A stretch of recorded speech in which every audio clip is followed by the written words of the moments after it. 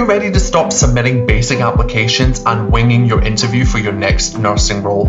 Whether you're a graduate nurse or a seasoned healthcare professional, we'd love to exclusively invite you to our secret Nurse Growth Hub, where you can get all of the support to apply, interview, and land your next nursing role completely free. All of the resources that we've shared and created over the last 3 years that have helped 3,000 plus nurses internationally apply, interview, and land their next nursing role. So what are you waiting for? Come and join us today. It's completely free. liamcaswell.com/NGH. Come and join the Nurse Growth Hub today, and let's make applying, interviewing, and landing your next nursing role easy.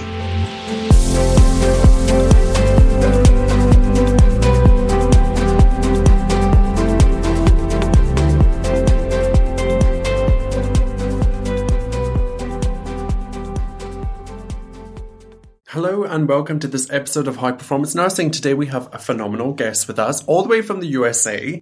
Today we have Diana Page. She is a nurse practitioner within an outpatient neurology setting. She's a burnout expert and mentor, helping exhausted nursing professionals have optimal work-life balance through mentorship, education, empowerment, and community. She founded Self-Care Catalyst LLC in 2020 and has helped dozens of nurses find fulfillment outside of work and clarity on their place in nursing through her signature program, the Resilient Nurse Roadmap, and has connected and supported with over 1,000 nurses through her social media platforms. She is a leader on topics related to healthcare professional well-being and burnout, and is a believer that we are more than a nurse. Preach to that, and that we deserve care too. Diana is a self-proclaimed boundaries queen, self-care strategist, and loves a good PTO day. You can learn more about Diana and check out our free resources for clinician wellbeing at www.selfcarecatalyst.com, or check out her Instagram at Catalyst for Self-Care, where she posts daily tips to help you feel empowered to put yourself first and more fulfilled whilst working in healthcare. After all, Diana believes that no one is meant to do life or nursing alone.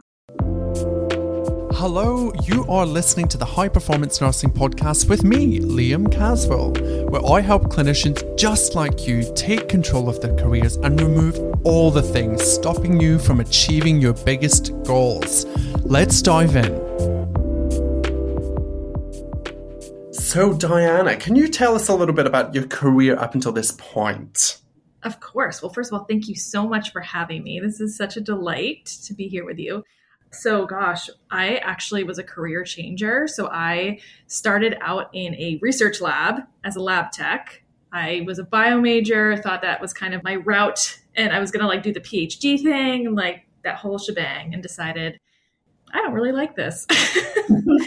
So it was actually my lovely benchmate, who was this Swedish guy, who was like, hey, have you ever thought of being a nurse? I think you'd be really good at it. I was like, actually, no, I've never thought of that. So I mulled it over, and those were kind of words that changed the trajectory of my life. And I quit my job and went back to school and became an NP. And I've always worked in neuro ever since I graduated from my NP program. And as a nurse, I was working in a community health center, serving kind of an underserved area, the Boston area, which was really amazing and rewarding. I loved it. So yeah, and here we are. And I started my business mentoring nurses who are suffering from overwhelm and burnout. And it's been such a gift to kind of transition to help my peeps, help other nurses kind of feel like they're living their best life and being amazing nurses at the same time. Yeah, I love that. A lot of people that are listening to the podcast often are thinking of changing careers, within healthcare, within nursing, but some are even thinking about moving outside of healthcare, given the current global situation. And I'm curious, what did it take for you to pivot? Because it sounded like you had a really clear career path and trajectory. Mm-hmm. And a lot of people sometimes feel like they can't give that up, they're going to be missing out, or, maybe their family will be concerned about what they're going to say. Mm-hmm. What would you say to those people that are thinking I'm a nurse, but I want to do research. I'm a nurse, but I want to do midwifery, and I want to really pivot and change, or I'm a nurse and I want to move out. Mm-hmm. What would you say to them given your experience? So I love, love, love that question, because I've actually worked through this many times with my mentees. First of all, if you want to do something, do it. The thing that gets in our way is fear, right? fear of what people are going to think, or fear of failing, or fear of success even, like, oh gosh, like there's all these things that kind of come up. I think, for me, when I'm making decisions, I really think of like what my core values are. And I really kind of know those now. I did not know those at the time, but now those are something that I'm very clear on. But I would encourage anyone who's thinking of that to really like think about why they're making a change. Because a lot of times we think the grass is greener, right? Just because we feel horrible in our role. And so it's like, oh, well, if I just do this, things will get better. It's like a bad relationship. You're like, oh, if we just get a new apartment, we'll love each other again. Like, no, maybe you should probably just break up, whatever. But yeah, sometimes toxic work environments are like a bad relationship, and you just need to kind of move on from that. But I think that really knowing why you want to move on and like doing it for the right reasons is really important. So like knowing what your values are. If your values are family time or a side hustle or whatever it may be, like you should look at the schedule of your job, or if you like certain specialties, or, you really value research, or, continuing to be a leader or what have you. I think for each person it's different, but knowing what that looks like for you, and then making sure whatever your next move is aligns with that. So you don't just make a change just because you're miserable, and then you get there and you're still miserable and you're like, wait, it was supposed to be better. What's happening? So. I love that response. There's so many things in there that we talk about on this podcast all the time. Getting clear on your values, really liking your reason why you're doing something. Yes. So you're not just doing it just as a reaction.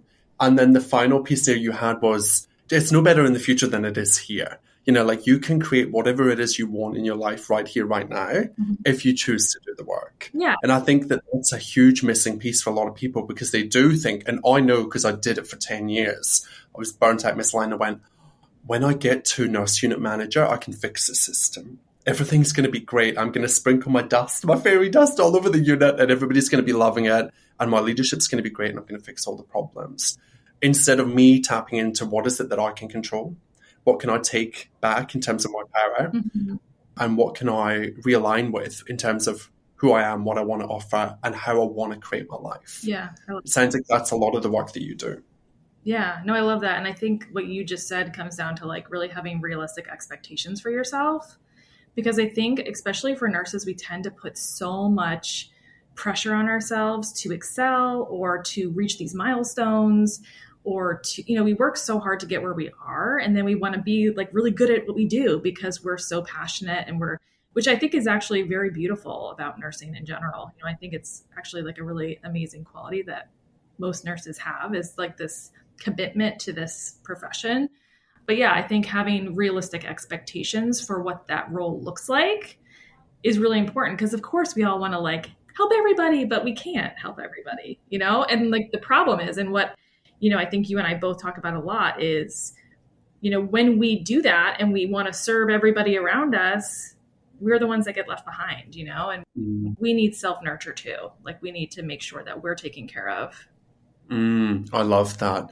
Before we dive into Self-Care Catalyst and all of the amazing work you do there, I would love to explore the role of an NP, because nurse practitioner and what it is in the US versus what it might be here in Australia or in the UK. So can you tell us a little bit about the process of the journey to becoming an NP and kind of what that looks like day to day? Yeah. So, I think it really varies. My job, so there's many ways to get here. There's like direct entry programs where you aren't a nurse.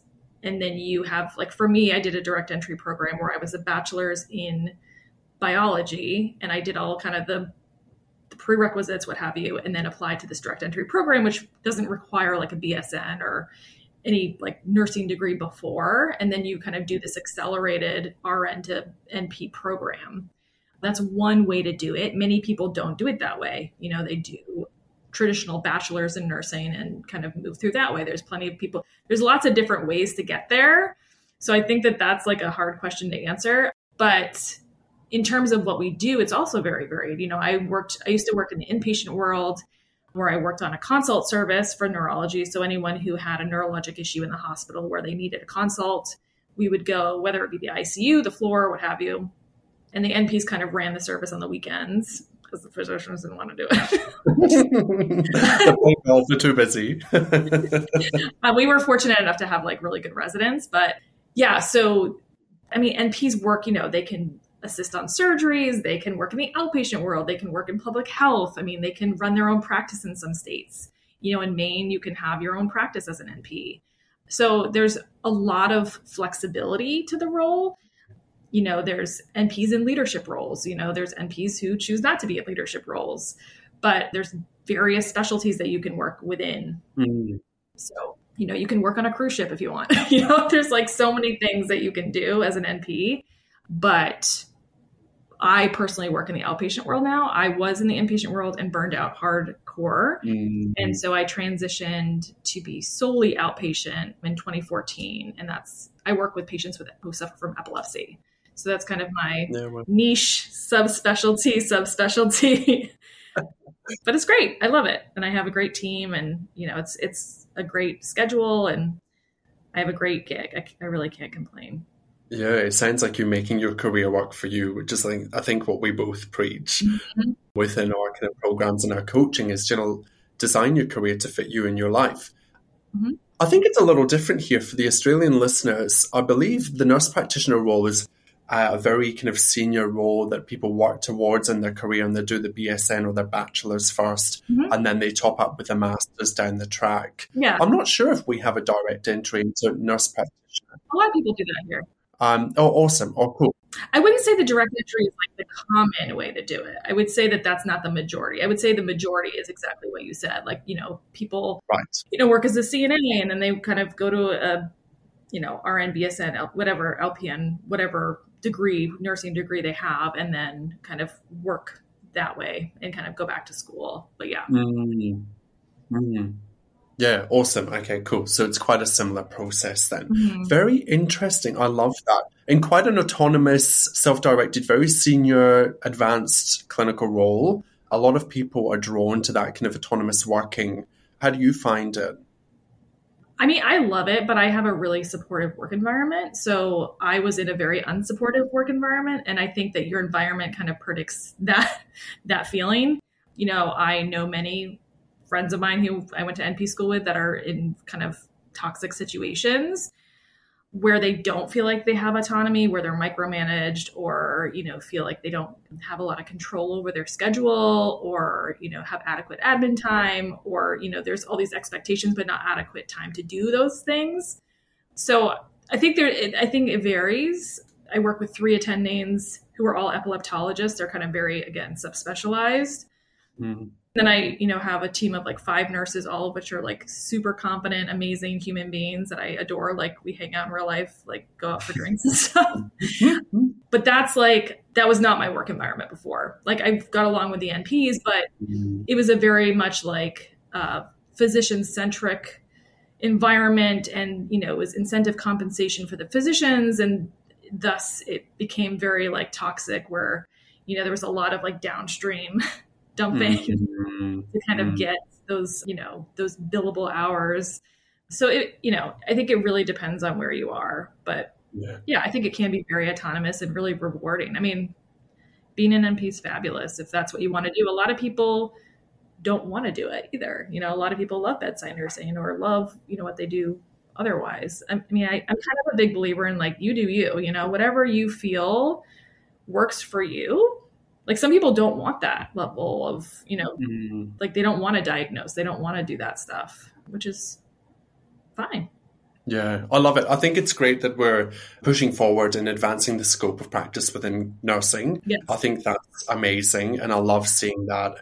I love seeing people being at their optimal high performing self, as a clinician, as a human. Totally. So I think it's amazing to see what will happen in the future around this space. Mm-hmm. And the capacity of the role of an NP is just fabulous for our patients. I know. And to see it's very empowering for us working clinically as well, to see people operating at that level and pulling those physicians up and those doctors and be like, hey, oh, yeah. No. Yeah, I know. Well, that's the thing. I mean, I think too, like over time, the culture is going to change. I think, where that is now is different than what it was like 10 years ago. Mm-hmm. There's often times where just the other day, like we run the headache clinic where I work, the NPs, but we have to like kind of staff it with a physician. And, one of the physicians was like, he's like, more about this stuff than I do at this point. Like, sure, whatever you say. Yes. Sold. And it's like, like, I was like, that's a really nice compliment. Thank you. Yeah, when he's, because you do feel like you become an expert at something, and it's nice to be noticed as someone who's like a peer and not like anything but that, So, yeah, amazing. I mean, I wish they like paid us more, but whatever. I love that. Details. So moving into what you kind of specialize in and what you talk about a lot, burnout, the dreaded B word, burnout, that bloody thing that affects all of us in our career, unfortunately. Tell us about your experience with burnout. How did it show up? What was the experience for you? And kind of what was the trigger? Yeah. So it's a funny question. So I actually was taken by surprise by burnout, which is partially why I'm so passionate about educating, especially like new nurses, new grad, anyone, like whatever your role is in healthcare. And really, this is all stuff that we should be taught in school, is my personal belief. But it definitely took me by surprise. I didn't know that I was suffering from burnout, quote unquote. I knew I was exhausted. I knew I was irritable. I knew I was apathetic. I knew I was feeling very taken advantage of. I knew that, there were all these things that I was unhappy with, but I honestly, at the time, thought it was me. I thought it was me. I thought I wasn't good enough. And again, it goes back to that confidence stuff, right? And all that's like, I know that like, I'm going to say this and people are going to be like, yes, girl, like I feel you on this because it's true, right? Like you graduate, you think you're like ready to go. You're this like, I mean, at least for me, I was like, I am so ready to get in the game and like do the dang thing, right? And make a difference and like be an awesome NP and just like kick butt and be the reliable one. And then you're like, at least for me, I'll speak for myself. I was like a people pleaser. I did not have boundaries at all. I didn't even know what a boundary was, which is now I'm like a self-proclaimed boundary queen because I'm like so protective of that now. But yeah, it definitely took me by surprise. It took me like 3 years to really realize like how unhappy I was. And then it took me like another year to really like be like, okay, this isn't me. This is like all of this around me, right? Like, so that's something that I know you and many people talk about is like burnout is not because we are in some way deficient or some way like flawed. It's that we are operating in like a flawed environment, right? So yes, there's plenty of things that we can do, like know how to set those boundaries and take that time for ourselves and self-advocate and whatever it may be. But at the end of the day, it's not that we are bad human beings. So So I ended up leaving that job. It was my 25 cents an hour raise that put me over the edge. Oh, wow. And I was like, you know what? I'm done. I can't do this anymore. So I left, and which was actually bittersweet because I actually liked a lot of the people I worked with. I kind of not obviously the toxicity, but there's people I still talk to now. But yeah, and then I moved back to the homeland, back to Maine, where I grew up and started my current job, which is a much better fit for me. And it was one of those things like we talked about earlier, like looking at your values and really like, okay, well, what do I want my life to look like? And let's have the job kind of not, define my life, but kind of be the thing that's extra and I live the life, So. Yeah. That's so good and so beautifully said when you really step back and you look at the system and you look at yourself within it. And I hear it a lot in coaching with nurses and just chatting to nurses, like almost like there's a missing piece, right? Like we're like 95% whole and complete, but there's just something. And if you're listening, you are 100% complete, 100% worthy of anything and everything that you want to create in your life.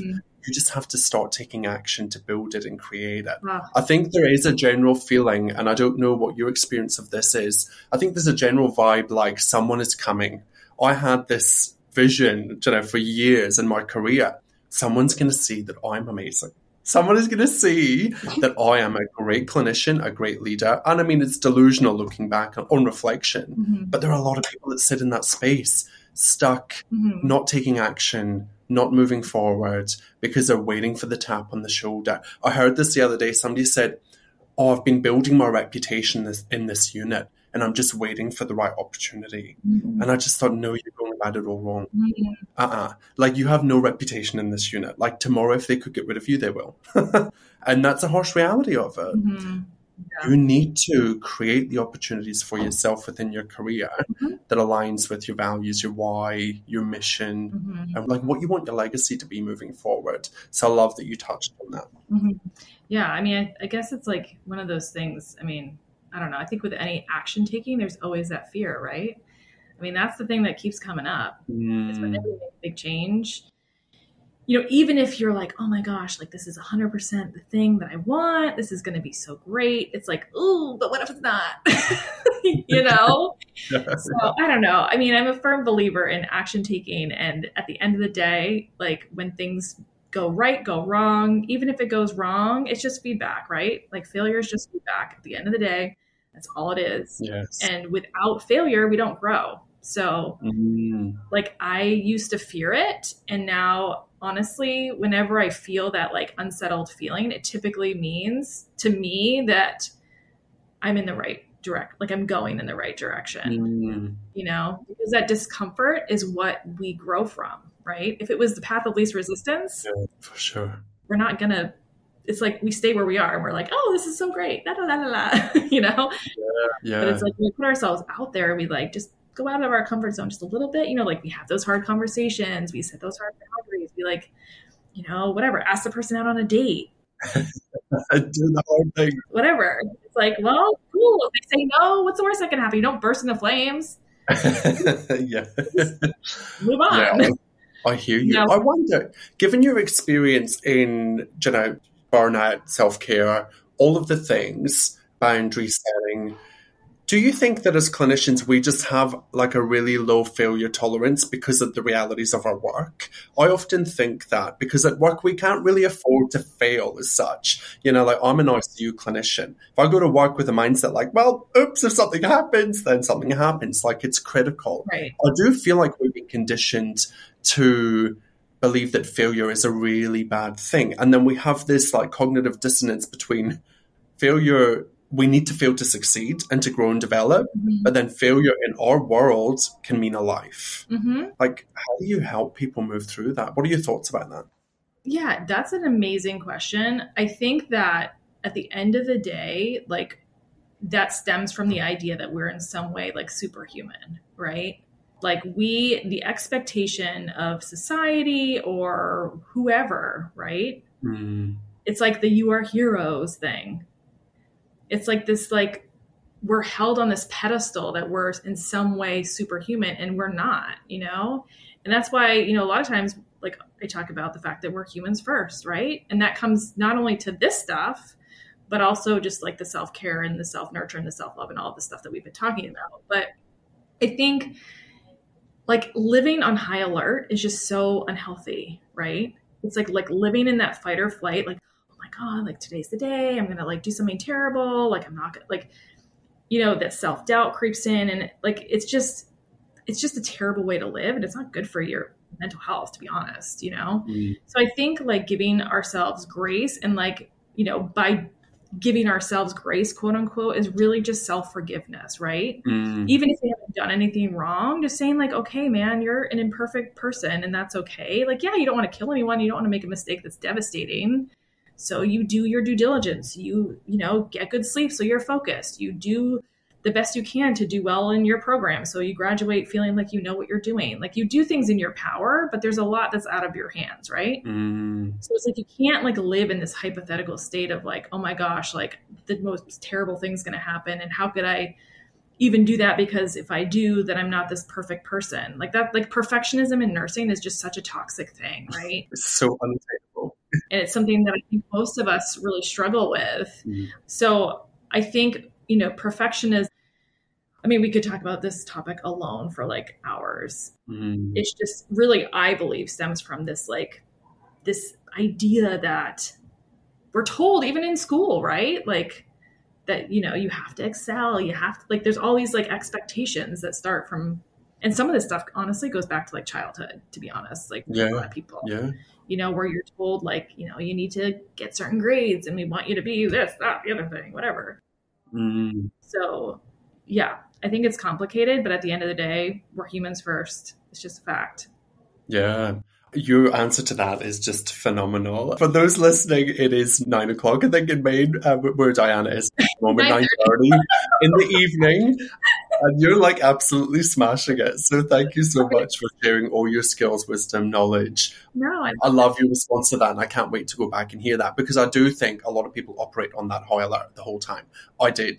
Mm-hmm. And you're right. It's a chronic stress state. It is not healthy. No. It's like almost always being in an interview, just thinking about the work that I do. It's like when you go into an interview, you're fight or flight, and you think that there is danger in that room and there's such fear. Mm-hmm. How would you advocate, or what tips would you offer for nurses to start working through the fear? Because it's always going to be there. It's always going to come up. Mm-hmm. There's never a day where you just become the NP and like no longer you have the fear. Like it still is there. You just learn how to manage it better. Mm-hmm. So what would you offer? So that's also, you're so good at asking questions. Yeah. So fear. So typically the first thing that I typically like work through someone with is just knowing how to even identify it in the first place, right? Like what does fear even feel like to you, right? Some of us like, it's like a gut thing, or it's like we break out in hives, or like our heart starts to race, or we're just like, we feel like our jaw is super tense, or whatever like those cues are for you to know that you're kind of in this like heightened alert state. It's important for us to recognize, because I think for me, a lot of why I didn't recognize burnout is I wasn't like checking in with myself. I wasn't doing any sort of like, hey girl, like, where are you at? How you feeling? What's up? Which is something that I do religiously now. But when it's like the fear response to any sort of thing, it's important to recognize it first. And then it's like, okay, well, what am I afraid of? Like, what am I really afraid of? Because that's like, a lot of times we tell ourselves like, oh, like whatever, but no, like, what are you really afraid of here? And sometimes it takes a minute, or it takes time to like journal that out and really like think about it. Like, okay, like I'm really scared about this interview. Well, why am I so scared? Okay, well, I'm afraid of not getting the job. Okay, well, what does that bring up? You know, okay, well, it's fear of failure. You know, like it really can go through like it can go pretty deep, right? It can go into a lot of limiting beliefs about self-worth and whatever it may be. So I think there's a lot of exercises actually. And if you want, I was going to give you the boundaries freebie, but I actually have like a really great like journal prompt book of just like fear stuff, which I think is super valuable. And I think that it comes up a lot with action taking, and I can send that to you and you can like give it to your listeners if you want. Yeah, amazing. Thank you. But yeah, I would say first, again, identify what it feels like. 2, where is it really coming from? And then feel the fear and do it anyway. Yes.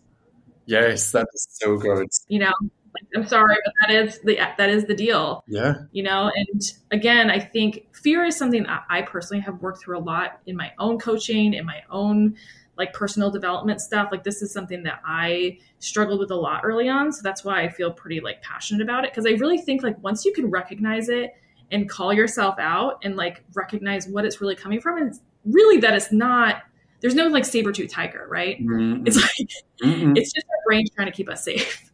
That's all it is. Yeah. But a lot of times we're getting triggered in fight or flight, but it's not actually something that's life-threatening. Yeah. You know? And we believe that it's factually true. Like we always think that whatever comes up, one of those 60,000 thoughts that we have a day in our brain, and we think that all 60,000 of them are true and factual. Yeah. And, you know, often, like, I love what you talked about. They're like writing it all down. They ain't true. Like, they ain't bloody true. And they're not serving you. The majority of the time, they're not true. Feelings are not fact for reals. I mean, think about it even like when you're thinking about like, oh God, like imposter syndrome, right? Like, oh my gosh, like I'm such a fraud. No, that's not true. It's a terrible thought. And the key is to like look for evidence in your life where you know that's not true, right? Look at evidence, right? You passed your nursing program. You got a job. Like people saw something in you. They hired you for a reason, right? Yep. There's all these things that you can find in your life that support the opposite. Yeah, for sure. And I love what you touched on there. And I just want to reiterate it, that when people still believe that, you know, we're being chased as like cavemen or something, cavemen and cavewomen. Like, we don't live in that state anymore. We don't need, we still operate in that sense, in that, you know, way in terms of managing our brain and thinking that everything is out there to like eat us or kill us. Yeah. But it's not true anymore. Like the worst thing. Normal, like good fear, right? I mean, if you're like in a back alley and like someone just, like, that's like normal good fear. Yeah, like that's a good time to go into fight or flight and like run. Yes. But yeah, no, walking into an interview and, you know, or like your first day on the job, no, you're good. You got this. And there's a lot of reasons why.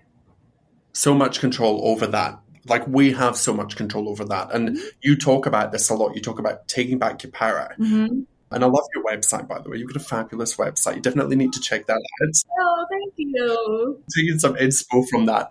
But you talk about on their boundaries, and you self-labeled yourself earlier as a boundaries queen. Yes. Tell us why boundaries are so important in a nurse's career and how we could start implementing them or playing around with boundaries. Oh my gosh, how are they not important? So important. They're so important. Oh my gosh. So I 100% think if I had had healthy boundaries in my first job, like burnout may have come, but I definitely would have been in a far better place. So boundaries are important basically to keep your sanity, number one, right? We all have limits. We cannot operate beyond our limits. It's not sustainable, right? We all have bandwidth. And I always think of it like a lot of people think of it as like a battery. I kind of think of it as like a bank, right? We've got our little energy, like bandwidth bank, right? And you like make deposits, you make withdrawals, and like it's a dynamic process. And if you don't have boundaries in place, then you're overextending yourself, if we're saying yes to too much overtime, it's like, okay, well, now what? Now I'm exhausted. Now I feel terrible, and then expectations get set, right? Too. Like actually one of my mentees, she's like the sweetest, cutest, amazingest new grad nurse in Canada. She took like 6 shifts in a row. She's a new ER nurse. And I was like, oh no, no, this isn't a good idea. And so of course it was not a good idea. So we talked a lot about boundaries, and that's like now something that she's like very tuned into, but it's like, okay, like the people pleasing gets in the way sometimes, right? And feeling like you have to prove yourself comes in the way. Yeah. But boundaries are something that, I always like to say that it helps you love yourself and, others too, right? Because if you have healthy boundaries, whether it be like with my kids, right? If I didn't have boundaries with my kids, they'd be like insane. They would want like gummies all the time, Like, no, it's better for them. It's better for me. Like, it's a healthier thing. And sometimes people don't like boundaries, right? Because they want what they want. So like when we say no to overtime, people are like, come on, just do it, or take the extra shift, whatever. But it's like, that's just because they think you shouldn't have a boundary doesn't mean that you shouldn't have a boundary. Like if the boundary is important to you, then it's important, period. And you can't get bullied or convinced otherwise, right?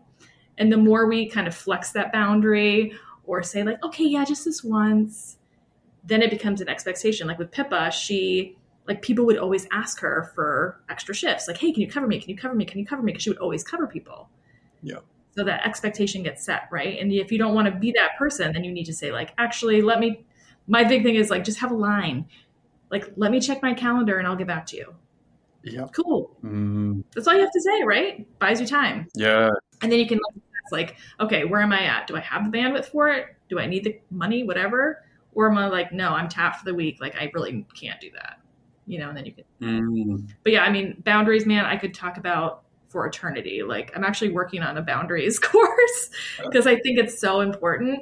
But there's like definitely some nuances to like how to set them and how to self-advocate appropriately, where you're not, crying in front of your boss. Not that I've done that, but there's lots of healthy ways to do it. But I think the biggest thing is like identifying where it really needs to be set and then realizing that you're worth it. Yeah, because the only person you end up letting down is yourself. It's true. Like, that's what I find. When I'll take that 12-hour shift, or, I'm on an evening shift and now I'm going to stay and do the night shift and work a 16-hour. Yeah. Like, it's disgusting. It is just, that is never a good idea, ever. No matter how much money you need for that new MacBook or whatever you're buying, like, just work, save the money. And I like to always remind people that if you're, work your normal shifts, don't work extra shifts. But if you're building your career and you're working through that, like, a great way of maintaining your boundaries and being true to yourself is just by scheduling your time. Oh, 100%. In advance for that whole week. Don't just book in your shifts and then leave the rest of your life willy-nilly. Mm-hmm. Think about it and go, right, well, actually on my days off, I've got this planned. So when they ask you, you've made plans ahead of time. Totally. And you're already deciding, sorry, I've got something on, I'm doing X, Y, and Z. I think we live too much in the moment, and when we're operating from that place, we don't always make the best decisions for ourselves, unfortunately. Yeah. And I think a really important, maybe hack to remember is when you say yes to something, just think about what you're saying no to, right? Because if saying yes to that extra shift says no to the date night with your partner that you promised, or, that exercise class you really have been wanting to do, or whatever it may be, is the trade-off worth it? Right. Mm-hmm. And a lot of times, again, you're right. We just operate in this place of fight or flight, yeah, sure. You want to be the people pleaser, helper, or whatever. But again, unless you look out for you, people aren't going to do that. Mm. You're sweet, I get off. She's going to cover me. Whoop, whoop, and not to say people are unkind. It's just people are tired. Yeah. Right. Yeah. So.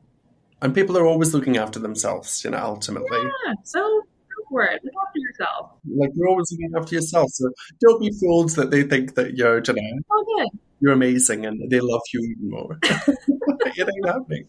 I love that. So you talk a lot about reflection and you talk about the importance of reflection, and I totally agree. Sometimes in nursing school, I don't know what it's like in the US, but, we used to all roll our eyes at reflection. We'd be like, oh my goodness, reflection again. Woo. It's really, does this even work? How does this help? I know. Yeah. We're too cool for this. But now I see the value in it, and clearly you do too. Mm-hmm. How can nurses really strategically kind of optimize reflection to help them kind of detach and move away from the shift? Mm-hmm. Yeah. So I've always been a reflection person. I've always been a journaler, even very young. I actually found my journals recently from when I was a teenager. I'm oh my God, I can't even imagine what's XOXO. No. So I've always been a big believer in that, and more so in the past, many years since 2014. When I really got more serious about looking at it in terms of my job and making sure that I was going to prevent ever feeling burnout again. Cause I was that sucked. I don't want to do that again. And I really liked my job, right? I like what I do, and I didn't want burnout to take that from me, right? I didn't want it to ruin everything. So for me, the place that it's been hugely helpful, and this is something that I talk about a lot, is the idea of a post-shift reflection. Mm-hmm. So before you even leave the parking lot, or, if you have a quiet space near, where your workstation is or whatever, just taking 5-10 minutes max, even 5 minutes, just to ask yourself a couple questions. The key questions being, what am I feeling right now in this moment? Mm-hmm. Because if you don't name the feeling, it's really hard to move through it, right? Yeah. Again, we're in this fight or flight. We leave work, we feel overwhelmed, so we hop in the car, we're we just want to get home. I just want to get home. Right. But then you get home and you're ugh, I'm so tired. I don't even want to cook. Ugh, I just want to sit on the couch, let it out, whatever. Mm-hmm. But that's not really serving you. Right. So ask yourself, what do you want to feel? Second question should be, what do I want to feel? Mm. So what do I actually want to feel right now? What would be a better feeling? What do I wish I was feeling? Mm. And then the third question is, what is one thing, step one, to get to that feeling? Mm. Right? So if it's I really want to feel calm because today's been crazy. Okay, cool. What's one step? When I go home, I'm just going to take a shower and whatever it may be, or go for a walk or listen to a podcast, or I'm going to cook that recipe I've been thinking of. It just gives your brain this target of something else other than the default mode of burnout and overwhelm, which typically is this path of least resistance that doesn't serve us because we're just tired, right? But the effort it takes to do these intentional actions that actually do serve us isn't that hard. Mm-hmm. It's just we don't check in with ourselves. Mm. So what do I feel? What do I want to feel? And what is step one to get to that feeling? Those are like the 3 non-negotiable ones. And then if you have time, ask yourself, like, what was a win for today? Like, what did I really do, like, really well today? Like, what was a win? Even if it's little, like, oh my gosh, like I gave great report, or like, oh, like I helped this colleague and it felt really good, or, oh, this patient gave me a compliment, or whatever it looks like for you. It can be big, small, whatever. I got a promotion, whatever. Mm-hmm. Celebrate it, because we're so quick to put ourselves down, but we don't celebrate wins. And the wins are what helps boost our confidence. Mm. So I could go on. There's like, a bunch of other ones that I have a post-shift reflection tool, but if people, they can download it in my bio, but it's honestly been a game changer for me. Like now I just use it on like the hard days. I don't use it every day, but when I was tapped, I was using it every day. Mm-hmm. And it really did help a lot. I can see how beneficial that would be. And those questions are so good because it's very cleverly like putting you back in power of you and what you want to feel, rather than that spiral that happens when you leave work and it's been a shitty day and you get out and it's like, oh my God, she did this and then he did that and this happened. There was a med call here and the doctor was rude to me and so on and so forth. Yeah. And you just spiral and then you go home and rehash it again with your partner. If you don't have boundaries, I was so good at that, being like, can you believe this?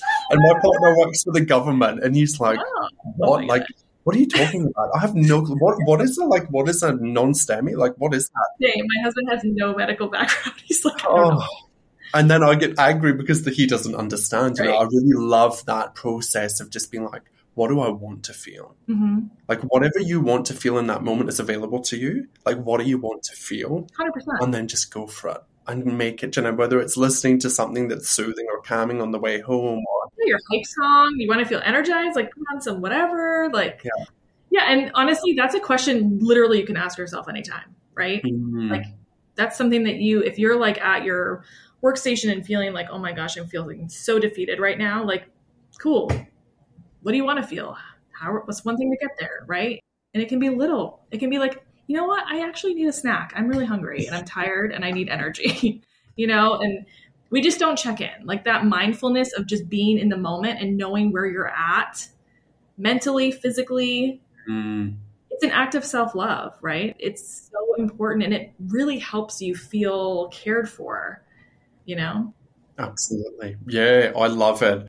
I could talk to you all day. I feel like we're kindred spirits. I feel like we're definitely on the same wave. I know. I wish we went down the road. We're on the same wavelength for sure.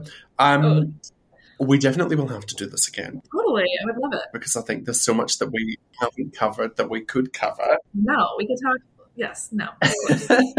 And it's funny, even though globally everybody's going through the same thing, I think sometimes you forget that. Yeah. I think a lot of people listening will be like caught up in working in Sydney, Australia, or out in Western Australia and Perth or Maine in the US. And even though it sucks like that we're all going through a similar thing, it's nice to know that we're all experiencing it together and that we can share that experience and come out the other end of it better, high-performing clinicians that are invested in their self-care and creating the life that they want to create. So where can people find you and what are you offering at the moment in terms of courses and how can people work with you? Yes. Tell us all the things. Oh my gosh. All the things. So I hang out mostly on Instagram. So it's at Catalyst for Self-Care. We talked about why. My website is www.selfcarecatalyst.com. That has information about mentorship. It has like testimonials. It has all the info. And then Instagram actually has like just a ton of information if you guys are looking for resources. There's like tons of free resources on my website that you can download. There's the post-shift reflection tools on Instagram that you can download. That's free.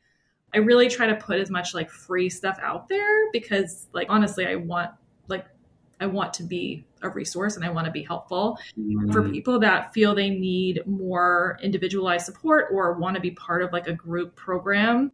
I do have mentorship. I've mentored, like almost 40 nurses at this point, which has been so rewarding. And it's a 12-week program. It's honestly amazing. The group right now is incredible. It's like the sisterhood or, personhood, whatever you want to call it. But I just firmly believe like we don't need to do nursing or life alone, right? So it's a lot of like, the mentorship is more of like a combo of the mindset, inner work, like these foundations that we've talked about today, mixed with like actionable tools for the workplace, like burnout prevention and navigating toxicity in the workplace, and like really actionable tools. So like that I honestly believe we should have learned in nursing school, personally. So that's like my group program. I do one-on-one mentorship if people prefer that. And actually I'm doing like a workshop. I don't know when this is going to air, but it's on the 21st of March. I'm going to be doing workshops once a month on different topics. This month is productivity. Amazing. And when we think of productivity, we think of like doing, but this is not just the doing. It's about, again, values and like, what does productivity even mean, right? What does it actually look like to you? What are your values? What are your goals? And what are the actions that align with that? And then like making all the hacks for like getting the crap done you have to do that you don't want to do. So that's the lowdown, but my DMs are always open, guys. Like if you ever need support, I mean, Liam knows, like I'm always around. Fabulous. Amazing. Thank you so much for your contribution. And I love your tagline there, Jenna. No one has to do life or nursing alone. And I could not agree more. One of the best things that I ever did was get a coach and a mentor outside of the workspace to be able to grow, to become the best person that I could possibly be as a clinician, but also just as a human. Because, you know, it's not all about work. And that's a lesson that I think we're all learning. And you say this beautifully.